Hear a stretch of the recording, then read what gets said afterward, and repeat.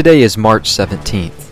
On this day in history, March 17th, 1559, John Calvin's friend and successor in Geneva, Theodore Beza, was admitted into citizenship in Geneva, whereupon he took over a pastorate of one of the city churches. Beza had been called a year earlier to Geneva by Calvin to serve as a Greek professor at the high school, which was established in 1558. But Beza became the rector of the academy once it opened, and both the academy and his pastorate flourished while Beza was in Geneva. Only a few years before Calvin's passing, it was Beza who made the academy a place where men from all around the world came to receive a reformed education to prepare for the ministry. In some ways, the academy was Calvin's crown jewel of his life's work devoted to the Reformation, and to Beza was passed the mantle of leadership. Beza was inseparable from Calvin, no matter how far he might roam from Geneva, to plead for the Protestant faith before kings, princes, and other members of nobility. Beza is considered to have been a statesman, a scholar, and a churchman, all wrapped up in one, the perfect successor to Calvin to continue the growth of the Reformation. Interestingly, Beza came from good stock. The village in which he was born was the site of Bernard's sermon to Louis VII and his vassals, where the king and his knights took an oath to become crusaders. That year was 1146. Beza's father was the county bailiff, carrying great authority. But now at 40 years old, Beza had been destined by God to give his life's work to the cause of the Reformation in Geneva. The city of Geneva maintained peace and prosperity under Beza, who took over for Calvin once he died. The academy produced students who graduated and went all places preaching the word so that the Reformed Church of France was built up. It was almost as if the spirit of Calvin kept running as the baton was passed to Beza. He preached and lectured as Calvin did. He provided leadership to the city as Calvin had done. He continued to receive Reformed refugees from France and other countries to teach them the Reformed faith just as Calvin did. The Venerable Company of Pastors, that is the name of the Presbytery of Geneva, knew Beza would succeed Calvin. In fact, Calvin had made arrangements a year before he died for Beza to be his successor. Once Calvin died, Beza performed his funeral and then wrote a biography of his friend and famed reformer. But I want us to focus on one aspect of Beza's life, that is his role as rector of the academy in Geneva. Under Beza's leadership, the academy became the most famous school for theological training in the world. One historian has written that under Beza's leadership, Geneva became the virtual capital of continental Protestantism. Now, of course, the groundwork had been laid by the strong hands of Calvin. And though the school, church, and city flourished in Geneva under Beza's leadership, there is an ironic twist to the story. One of Beza's pupils was none other than Jacob Arminius. After graduating from Geneva, Arminius returned to his native Holland to pastor. He later became a professor of theology. Arminius lived a fairly obscure life until he preached some controversial sermons on Romans 9. Shortly thereafter, he attacked the Calvinistic notions of supralapsarianism and predestination. He did not altogether deny predestination, but he taught a concept foreign to Calvinism called prevenient grace, which attached power to the will of man in believing in God.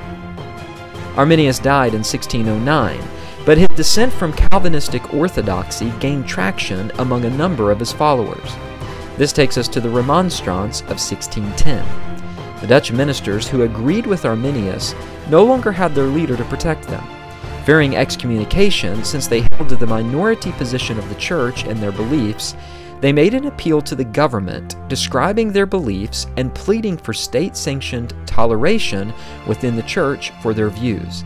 Their appeal contained 5 points of doctrine. These points later became known as the 5 Points of Arminianism. In 1611, the following year, the Orthodox Calvinists came up with the counter-remonstrance in response. The response contained 7 counterpoints. Now later, the Synod of Dort reduced it to 5 points, and these points became known as the 5 Points of Calvinism. But as historian Robert Godfrey has noted, Calvinism has never summarized itself in 5 points. True Calvinism is much broader than 5 points and is contained in numerous confessions, including but not limited to the Belgic Confession, the Heidelberg Catechism, and the Westminster Confession of Faith. To quote Godfrey again, to be very accurate, Calvinism does not have and never has had 5 points. Rather, Godfrey says, it has 5 answers to the 5 errors of Arminianism. All of this reminds us that precision in our theology is of utmost importance. Clarity and conviction go together and must not be divorced. It is perhaps ironic that one of the greatest scholars of Reformed Calvinistic thinking, that is Beza, was the professor to a man behind the genesis of what we call Arminianism. Jacob Arminius went to the grave with his heresy. But what about Beza? Would he remain a precise Orthodox theologian until the end?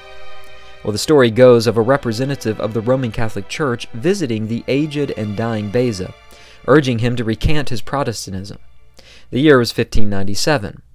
Offering Beza money promised by the Pope, which included a yearly pension of 4,000 gold crowns and a sum of money twice as much the value of what Beza was worth at the time, proved to fail. Finally, Beza, who listened patiently, told this priest to go back to Rome with a rebuke containing the words, and I quote, "Go, sir, I am too old and too deaf to be able to hear such words," end quote. But soon a rumor swirled that Beza, along with his Reformed generals, were on their way to Rome to return to Roman Catholicism and recant Protestantism. In September of 1597, a crowd of people waited by the gate of their city, on the route rumored to be that of Beza and his company on the way to Rome, in order to receive them. But Beza and his friends never came. Then it was said that he had died, but before so had made peace with the Roman Catholic Church, having received official pardon. But when the friends of Beza heard these ill-founded rumors, they responded by saying that Beza was in fact not dead, and not only that, but that he was the most committed Calvinist alive. Now, John Calvin describes Beza in a letter to William Farel written in 1551, where Calvin says, and I quote, "I would not be a man if I did not return his love who loves me more than a brother, and reveres me as a father. But I am still more concerned at the loss the Church would suffer if in the midst of his career he should be suddenly removed by death. For I saw in him a man whose lovely spirit, noble pure manners, and open-mindedness endeared him to all the righteous." But Beza's commitment to Calvinism, we must understand, was not a commitment to a mere man. Beza was a man of the Word as Calvin was a man of the Word, and both went to their graves as precise, orthodox theologians. The truth was more important to them than anything, and so it must be with God's people today. We are called to be precise in our convictions, as well as orthodox in our convictions. Jacob Arminius was a rogue Protestant. The bread and butter of both Calvin and Beza was exegesis and proper hermeneutics. Their commitment to truth was rooted in their commitment to the Word of God and the plain teaching of Scripture. Recently, we have seen a resurgence of Calvinism, and for this we must be grateful and hopeful. But we must also remember that Calvinism is more than 5 points. It's far more precise and broader. We must be careful not to be enamored with the so-called 5 points of Calvinism to the detriment of neglecting the other points of Orthodox Calvinism. We must be students of Scripture who love theology, read theology, and apply theology. And we must know what we believe and why we believe it. Furthermore, we need to understand the value of historical theology. Historical theology is an enterprise that guards us from heresy, because apart from historical theology, we could fall into the trap of Jacob Arminius, the ex-Calvinist. This has been a podcast of Today in Church History. To access more of these podcasts, you can visit my website, www.pastorandrewsmith.com. The website also includes articles and sermons.